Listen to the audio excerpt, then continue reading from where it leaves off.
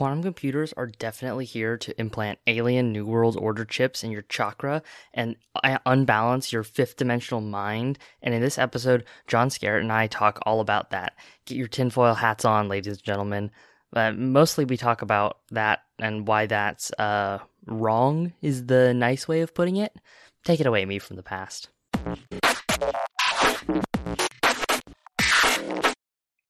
All right, so on today's episode, I have with me John Scarrett, who is a self-described code monkey at Microsoft, working on C# and Quantum.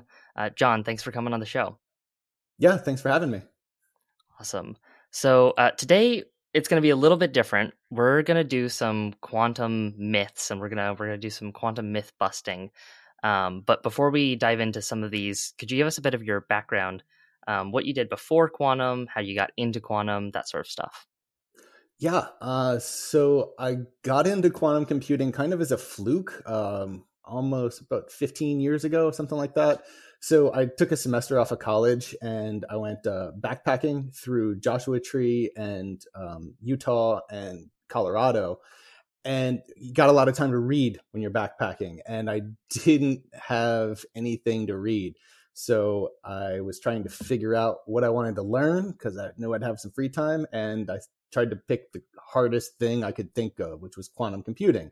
So I picked up a couple books. I think it was the Dancing Wooly Masters was like the first one. And then, yeah, it's a strange book from the 70s. It's a little sciencey, but not very. But then I picked up a couple of other like textbooks and started to kind of get into those. And then after those 3 months, I kind of put it on the shelf. I was a speech communications major, so not really having anything to do with science or math or anything. And then I went into the military after that. And then after I got out of the military, I got into coding. And it was just kind of one of those, my buddy gave me a break and he said, I know you've never coded before, but you're smart, you'll figure it out. And I figured it out. So after a few years of doing that, hop, skipped, and jumped around, ended up at Microsoft. And then this past summer, there was the quantum developer workshop. And I took a look at it and realized that quantum computing was like actually a thing. Like I'd read about it, but I didn't know it was something that was achievable, especially by me.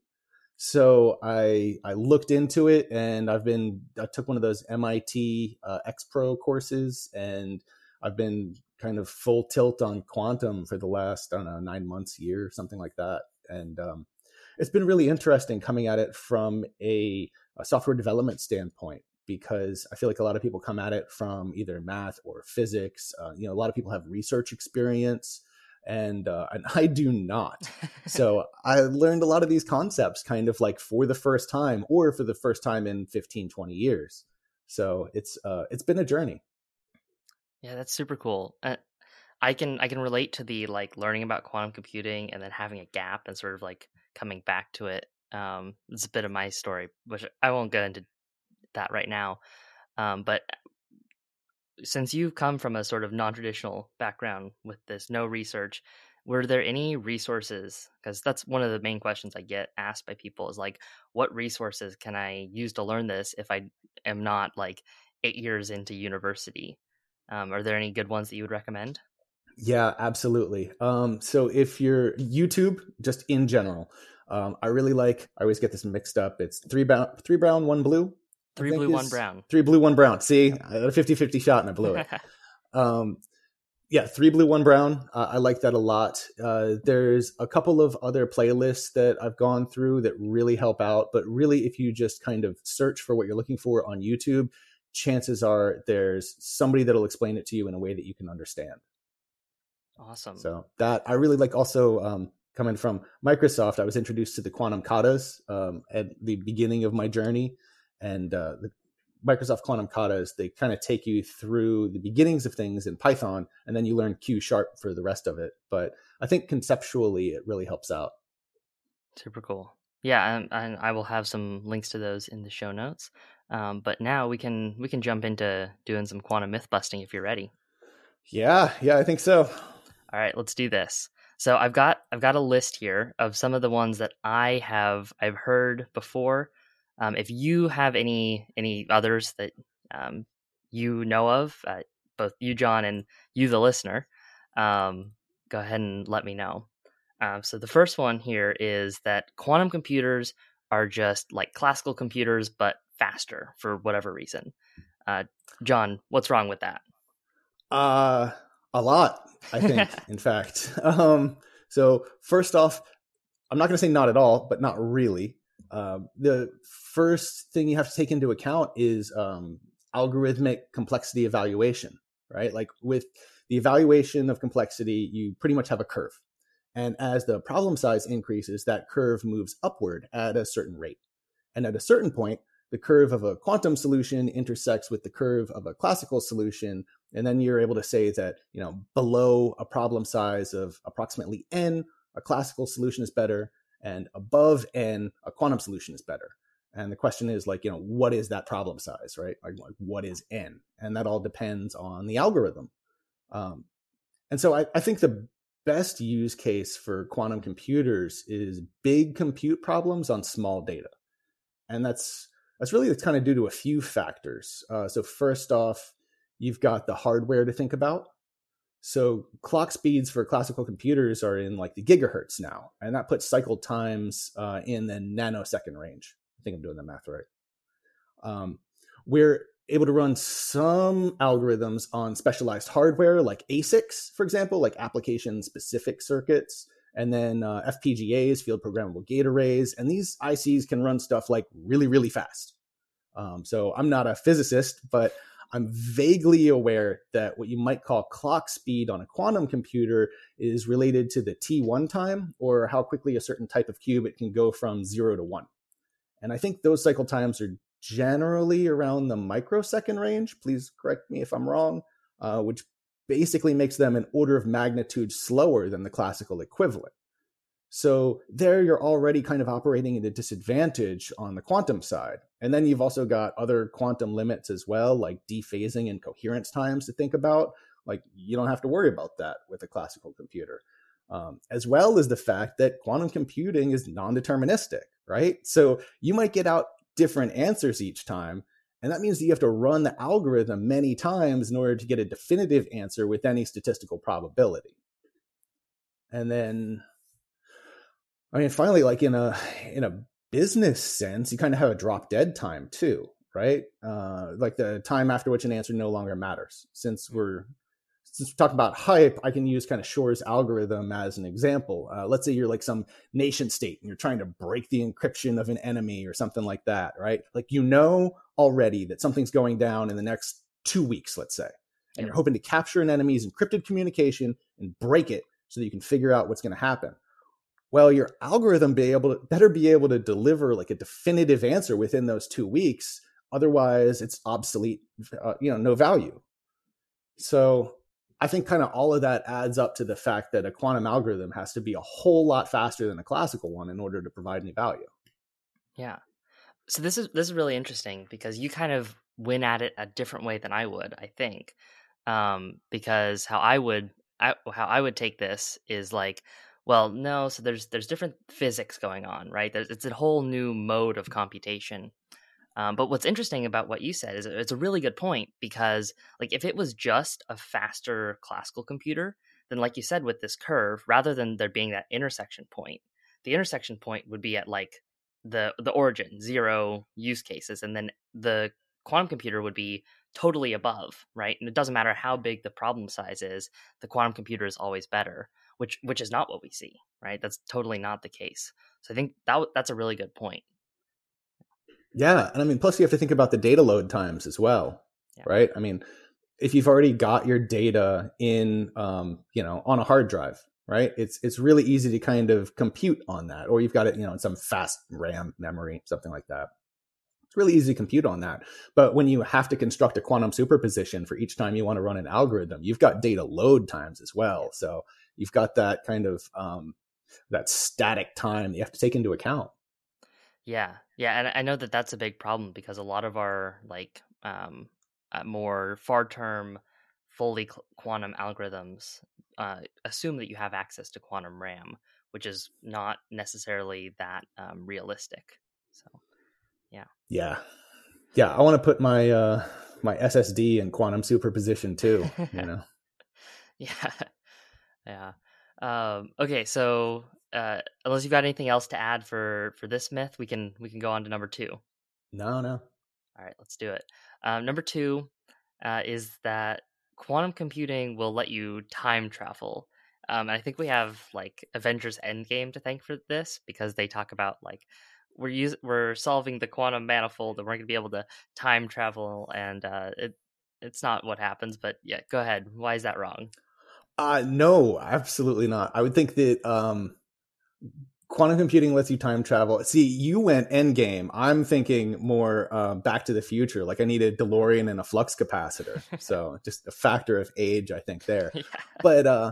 But yeah, there's some interesting things that are like quantum adjacent that I feel like contribute to certain myths, and I feel like the need to be reversible for quantum algorithms kind of contributes to this fact that like, oh, we're computing forward, so if everything's reversible we can compute backwards too.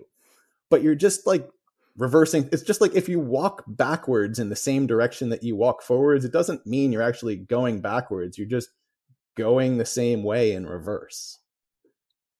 Yeah, yeah, it's almost like saying that the fact that your calculator can multiply by four and then divide by four means it can travel back in time too. Right. Yeah, Exactly. yeah. The reversible computation part definitely, I think, lends itself to this like time travel idea, but also just uh, the fact that people hear quantum and they think like crazy futuristic technology, therefore it'll allow us to do these crazy things that we haven't even thought of, which I think I might share some of the blame. I'd like to think myself important enough to share some of the blame for this, because like yeah, quantum computing probably will like enable brand new use cases that we never even thought of, Yep. um, but time travel being one of those, I'm skeptical of. Yeah. Yeah. You and me both. Microsoft talks a lot about solving planet scale challenges using quantum computing, and that's one of the things that really brought me into the fold again, because it, I feel like everybody that writes code, we love problem solving, right? And we love to solve problems that have impact in the world, or our customers, or wherever your focus, your scope is. But yeah, being able to enable other people to, I don't know, find new materials or new catalysts that enable, I don't know, certain processes to happen, like pulling carbon out of the air or something like that sounds so cool. It's something so cool to be a part of. Like that just it gets me psyched. Yeah, totally. And maybe more sciency than the like the psychological aspect of this is I know that there have in the past been papers talking about like the fact that you send like the double slit experiment. You send an electron and it it hits and it knows where it is, but if you block it, it will not give the interference patterns. um, there have been like studies in the past, and I don't know how legit these are, claiming that the electron like travels back in time to know which one it does.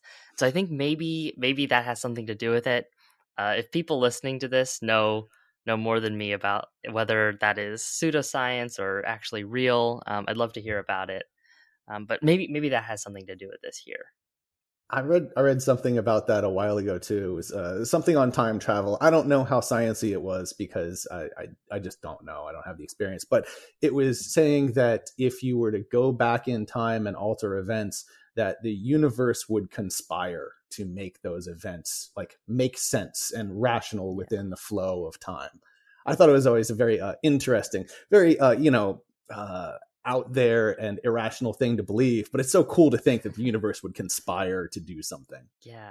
Yeah, I think I've heard of this too. If we can take a quick digression away from quantum into time travel, the idea is like time is like a river, right? And if you go back in time, and everything you throw into the river is like throwing a rock into the river, and you might divert the flow a little bit, but the river will sort of keep moving. You'll make ripples but it sort of continues going to the same place. It's an interesting idea, but Yeah, I I don't agree. think it has to do with quantum computing.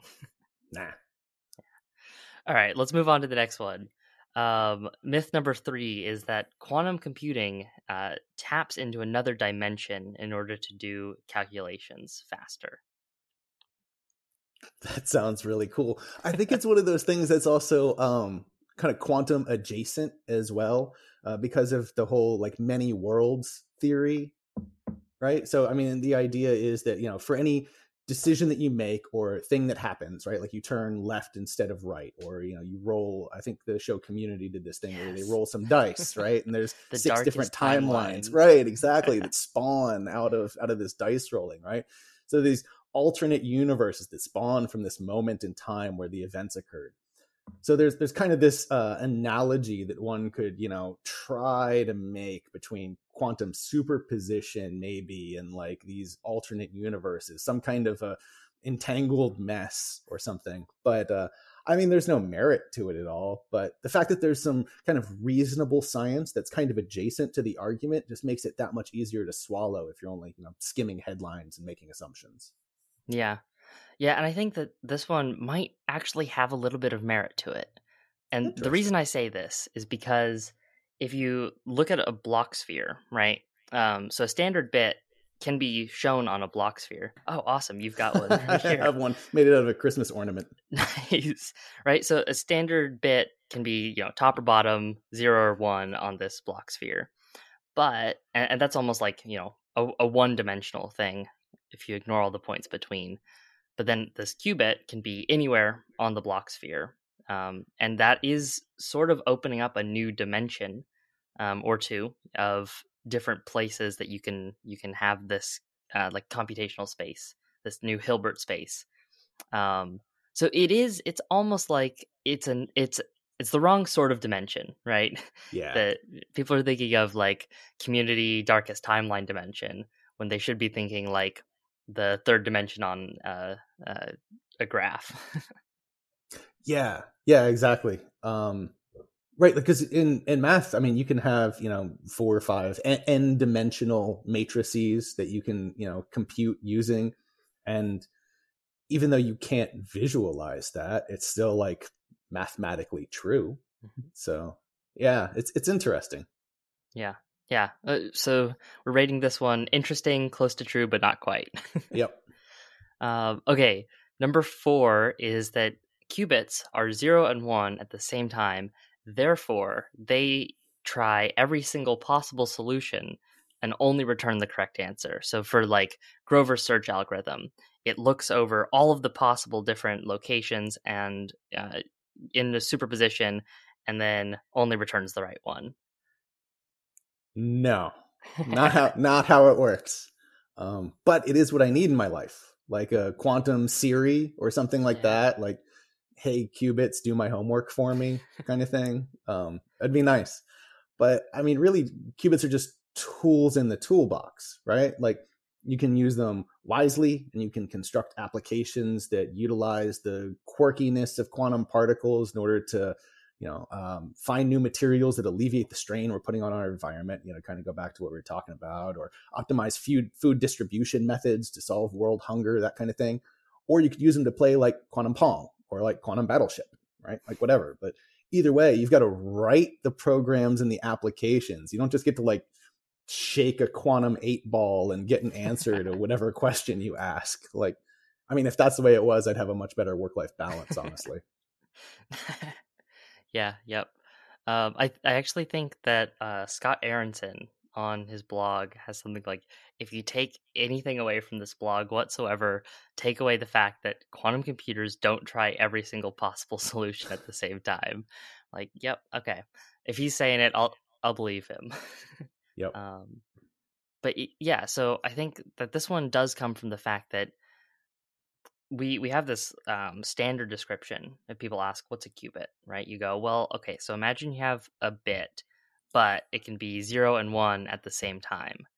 And then from that, the next logical step is, oh well, if each of those can be 0 and 1 at the same time, then if you've got a bunch of them, they can be all of the answers at the same time, and then you can do your fancy math stuff and have it return only the right one. Um, which is, yeah, it's not exactly what happens. There are some algorithms like Shor's algorithm that do something similar with having every bit in superposition and then doing some clever rotations to get it close to all the right answer. But like you were saying earlier, you have to run this multiple times. You don't always get the right answer. It's possible that you get the wrong one, and so there's this extra complexity that like the standard. I feel like a lot of the standard descriptions of quantum computing just sort of fall short because it doesn't convey the whole complexity of what's going on. Yeah, yeah, absolutely. And I think that's just the problem with, how we digest information, right? Because I can write, a large paper and post on the archive, and then, it gets condensed down to a headline, and then that headline gets repeated in a news article, and then only that headline gets picked up somewhere else. So it's just about that condensing of information where, we can try our best, but like honestly, what you just said, that's kind of how I explain things if I'm talking to the C-suite, right? Because it makes sense, and I can explain it and kind of move on to the next topic. But if I'm talking to somebody more technical, somebody that understands, like, they're not going to let me get away with that explanation. Yeah, I definitely call you on that. Yep. Yeah, I do think I would challenge people if you're in the position of trying to explain these things to people, try to avoid the easy way out of 0 and 1 at the same time. Don't worry about it. If you like, I love analogies. If you can give analogies for these things, those are great. So for the like 0 and 1 at the same time, it's not like 0 and 1 at the same time. It's like a new values rather than 0 or 1, but they're not in between 0 and 1. It's a little bit more complicated, but if you can wrap your head around that, you'll at least not be giving wrong answers. Yeah, the analogy I like is that if a bit is like a light switch where it can be on and off, a qubit is like a dimmer switch where Yeah. you've kind of got a range of values. Yeah, that's good. Or even like range of values is sort of linear if you've got like a color palette for like Oh, Philips Hue, even like you've got yeah. all these different options and you can change the brightness. That works. I like Ooh, that. phase. I like that. Yeah. All right. So now you have it. You can forget the 0 and 1 at the same time. We've solved the problem of explaining this to people. We better not see any more descriptions like that. Job done. Putting the world on notice. Yep. All right. Let's move on to number. What are we on? Number 5, I think. So this one is from people who think that if you are in quantum computing, you must be a super genius with 3 PhDs and you have to know all the math in the world to get started with quantum computing. I thought that was true. I don't know what's wrong with this one. Yeah, I thought it was true too, but take it from a guy like I barely passed Calc 1 in college and then never dove any further into math for like another 15 years or so. I mean, honestly, the math is important. It's good to learn. You don't need to be a super genius. You can I'm going to catch some flack over this, but you can more or less forget about calculus. It's really just about linear algebra for the most part. But and while the math is important, there's a lot of concepts that you can understand totally without the math. Like superposition and entanglement take very little math to understand conceptually, if any at all. Interference kind of phase starts to get a little more into the math, but it's not absolutely necessary in order to get the concepts. So my problem is that like the physics, math, and computer science are still kind of very tied together at this stage. So it's kind of tough to sort out like what I need to know from what I don't. Originally, I actually started up with a bottom-up approach. So I watched Professor Strang's linear algebra course on YouTube, bought the book, and I realized it was a slog. So I realized if I was ever going to start writing quantum code, I had to take this top-down approach. But the top-down approach comes with a lot of false sense of security as well. It's really easy to think that you understand something completely, but then something happens and all of a sudden, Oh, oh, did I lose you? I think we're back. Okay. Maybe not. Maybe. Technical difficulties, ladies and gentlemen. We will be right back. You were talking about watching linear algebra stuff on YouTube, starting bottom Strang. up. Yeah. I love Professor Strang, but going at it from this bottom up approach, that's really just it's a slog. I realized I was gonna have to get a degree in like math and then physics before I even started writing quantum computing code. So I started again, and I started taking this top down approach, and it was really kind of a coast for a little while because it's easy to get things conceptually, but then somebody talks about complex numbers show up, or somebody talks about like an eigenvalue or an eigenvector, and you're like, what is this? I don't know math. So then you realize that like while you might grasp things on a high level, like you really need to get into the weeds to understand why the high level kind of has the topology that it does. I equate it to web development since that's what I know. Like there's lots of cool JavaScript frameworks. You've got like Angular, React, and Ember, and they all help you get your job done quickly. And that's fine as long as your problem constraints are within the framework. But as soon as you need to write a directive or do some custom data binding or something like that, like it really helps if you understand the JavaScript that's being executed under the covers of the framework, like at least conceptually. So anyway, to answer the question, I think that if you're diligent and you have good resources and you don't get distracted from your goal by all the inevitable hype that comes with the word quantum, someone could probably be pretty effective in about 3 months and pretty knowledgeable in 12. I mean, not me. Like I'm still learning, but somebody. Yeah. I would agree. I think that it's definitely helpful, like you said, to have that conceptual understanding of more or less what's going on under the hood. But that with quantum computing, you can start at a high level. You don't need to have all the math in the world. It's helpful to have that conceptual understanding of the math as much as you can. But yeah, linear algebra is really all you need, with a little bit of like complex numbers sprinkled in. Yep. And yeah, it's definitely, I would say, more so you do need all of the math in the world if you want to like really contribute research papers or new algorithms to quantum computing.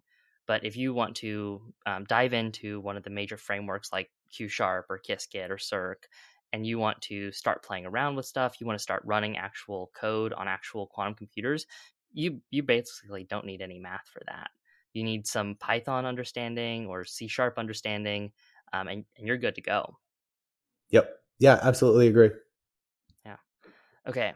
We've got two more, and we've got this. I think this one's my favorite, because this is an actual quote that I saw online. I'm not making this one up. Just copy pasted the whole thing, and I will do it in the voice that I think it goes with, which is indeed like transhumanism, artificial intelligence, new age cosmic consciousness, exploring outer space, and connecting and converging all minds via psychoactive drugs and algorithms all seem to coalesce into a quantum computing hive mind beast system, man. I added the man at the end for effect, but John, you want to take this one? Yes. The existentialness of quantum consciosity. Like, how do we describe the subjective nature of our life experience in scientific truthiness? You know? Yeah, I feel like I see a lot of this too. People have like co-opted the word quantum into whatever is crunchy at the time. Like if somebody's got a new breathwork technique or a new yoga pose, like it's always quantum something. Yep. And I think that just it does two things. First, I think it tries to marry what they're doing with science in order to kind of bolster its I don't know, significance or relevance or whatever. But also, I think it kind of tears down a little bit at what at the actual science, right? Because it's difficult to separate the real from the fake or the real from the hype, just generally speaking, like with people that mean well.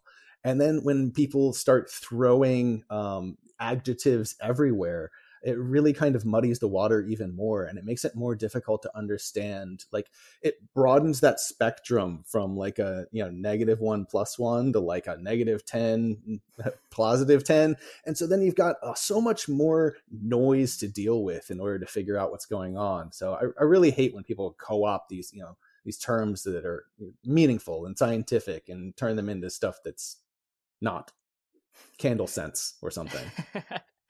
Yeah, yeah. Ode of quantum. Right? It smells Yeah. like burning metal. It smells like 0 degrees Kelvin. Right? Yeah, no, I think you're right that a lot of this is adding legitimacy. And I think another part is that this quote specifically was from some like, you know, crazy conspiracy theorist blog talking about what's like what they are doing to take over the world. I think probably aliens was where they were going with this. Yep. But a lot of this is quantum has sort of become like a catch-all for, like we were talking about earlier, sciency, new, exciting. But new and exciting can also be new and scary. And so you see this with like people burning down 5G towers, Yeah. because it's a new thing, and if you don't understand what's going on, it can be scary. I think that that's part of why it's important to make sure that people do understand what's going on, and you know, get out there and explain this to people, because the less ignorance there is, the less fear there is. And yeah, I think that some of this like co-opting quantum for crazy conspiracy theorists just comes from, I don't understand quantum, but it's new, and the, you know, people at the top are working on this, and therefore must be using it for nefarious purposes. Yep. Yeah, absolutely. And there's this seems to be this distrust of what's now being called like the scientific elite, right? This, oh, you're, you know, too smart for all of us regular folk. And we're not. I mean, take it from a Marine that almost failed college calculus, right? Like, we can do this stuff. Like, it's not the end of the world. It's really just the progress of science, and you know, get on board in any way you can, you know, contribute to all this awesome goodness. Yeah, totally. Okay, and then this last one here is something that I've heard of personally from, we'll say, more curmudgeonly people, which is that quantum computing it's never going to go anywhere. It's just a fad. People are putting all this money into it, and we're not going to be able to get anything real or useful out of it. What's your take on that? Yeah, I hear that a lot, not just from like the old guard kind of folks, but some of the younger people as well. And they think that there's just too many bottlenecks in the way right now, that we're never going to get to quantum computing at scale. And I think there's been naysayers for basically any groundbreaking technology, you know, and that really doesn't stand in the path of science. The only thing that stands in the path of science is nature. So I think that we definitely have a lot of things to overcome. There's you know, physics challenges, there's engineering challenges, definitely a lot of engineering challenges, but we're going to get there, right? I mean, who could have imagined in the 1940s and 50s where computing would be today, right? I mean, everybody talks about how, you know, you've got an iPhone in your pocket or an Android phone in your pocket, and that's, you know, a bajillion times more computing power than they use to send somebody to the moon, right? So science is going to evolve, engineering is going to evolve. Like, quantum is coming, man. Get ready for it. Yeah, yeah, I agree. And I think not only have you seen people like naysayers in other fields, and actually, if people want a podcast recommendation for naysayers in other fields, I recommend the Pessimist Archive podcast, which is all about like, you know, it's archives of pessimists in the past saying this is gonna tear down our society, or this is never gonna go anywhere. It's fantastic. Everything from like books to bicycles. Um, Yeah. but anyways, people have also been saying like naysayers for quantum computing for a long time. I was talking with someone the other day about how people like 20 years ago, when the first like 1-2 qubit quantum, like controllable quantum computers were starting to come out, like, why are people wasting their time on this? It's just like a theoretical, like a toy, that we're never going to get more than like, I don't know, 3 qubits on a chip. And here we are with, like, I believe IBM has 127 like in the works currently, with Yep. plans for 1,000 by 2023.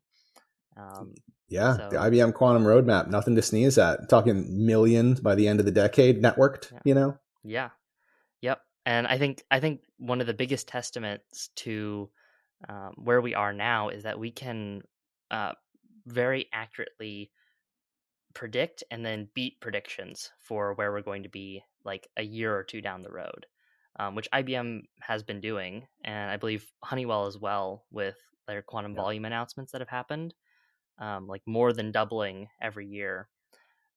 It's impressive, and it's definitely speeding up. Yeah, absolutely. And stuff is bottlenecks are being relieved all the time. I was reading something was it I think in March or April, where they had like a 9-second coherence time between two qubits. I mean, there's ridiculous things that are happening to advance the science and the engineering. I mean, it seems like almost at a daily basis. If you look at like the Quantum Daily or something like that, I mean, new stuff happens all the time. It's overwhelming almost. Yeah. Yeah, I did a podcast episode on 9-second coherence times, so I'll plop a Yep. link to that in the description so people can go check that out.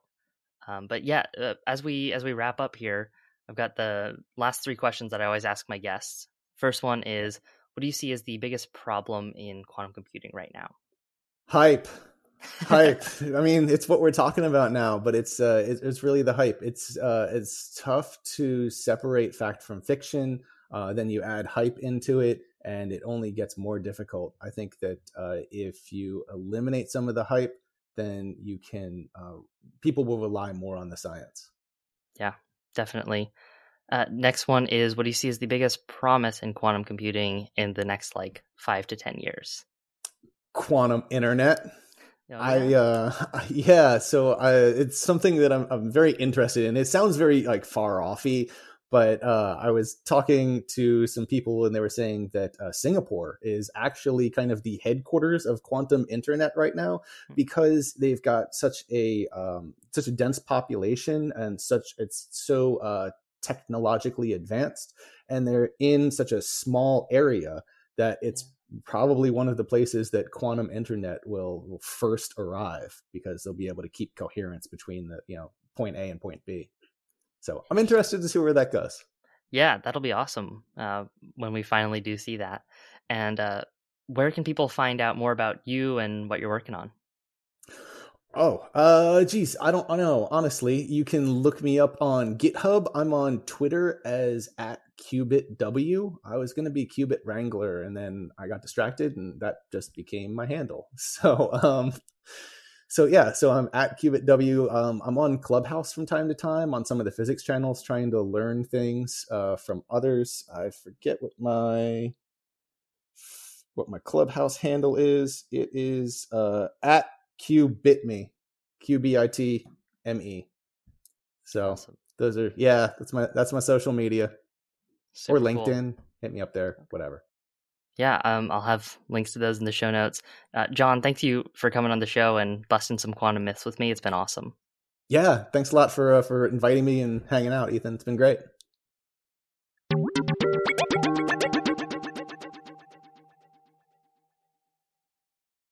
Okay, so I didn't get any questions or corrections over this past week, but I did get a really nice message from Anna or Anna or Anna on LinkedIn. Not sure how to pronounce your name. I apologize. But she said, I am a quantum enthusiast. Just wanted to say that I love your podcast. You make this incredibly complicated topic way more understandable, easy, and fun. Thank you. Thank you, Anna or Anna or Anna. I tried my best, and I really appreciate getting nice notes like this. Makes me want to keep doing this podcast. If you want to send me a nice note, or if you want to tell me that I'm wrong about something, or ask a question, please send your questions, comments, corrections to me on email, oneethanhansen@protonmail.com, or on Minds at one Ethan Hansen, or you can send me an Anchor voice message by getting the Anchor app and signing up and sending me a voice message.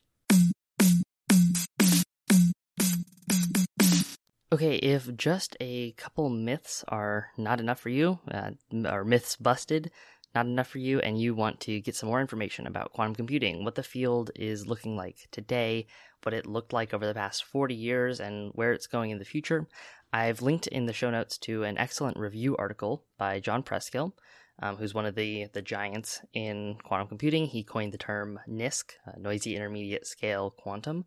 Anyways, he talks about that and a lot more in this review article. Highly recommend you go check it out. Should be pretty understandable for anyone, no matter what level of competency and understanding you are in quantum computing. And, of course, all the links to the things that John and I talked about are in the show notes, as per our usual arrangement. And if you would like to support me so I can make more and better episodes, please support me on Anchor. There's a link to that in the show notes. You could also send me some crypto. I've got addresses in the show notes for that as well. Thank you for listening, and I'll have the next episode out when I get to it.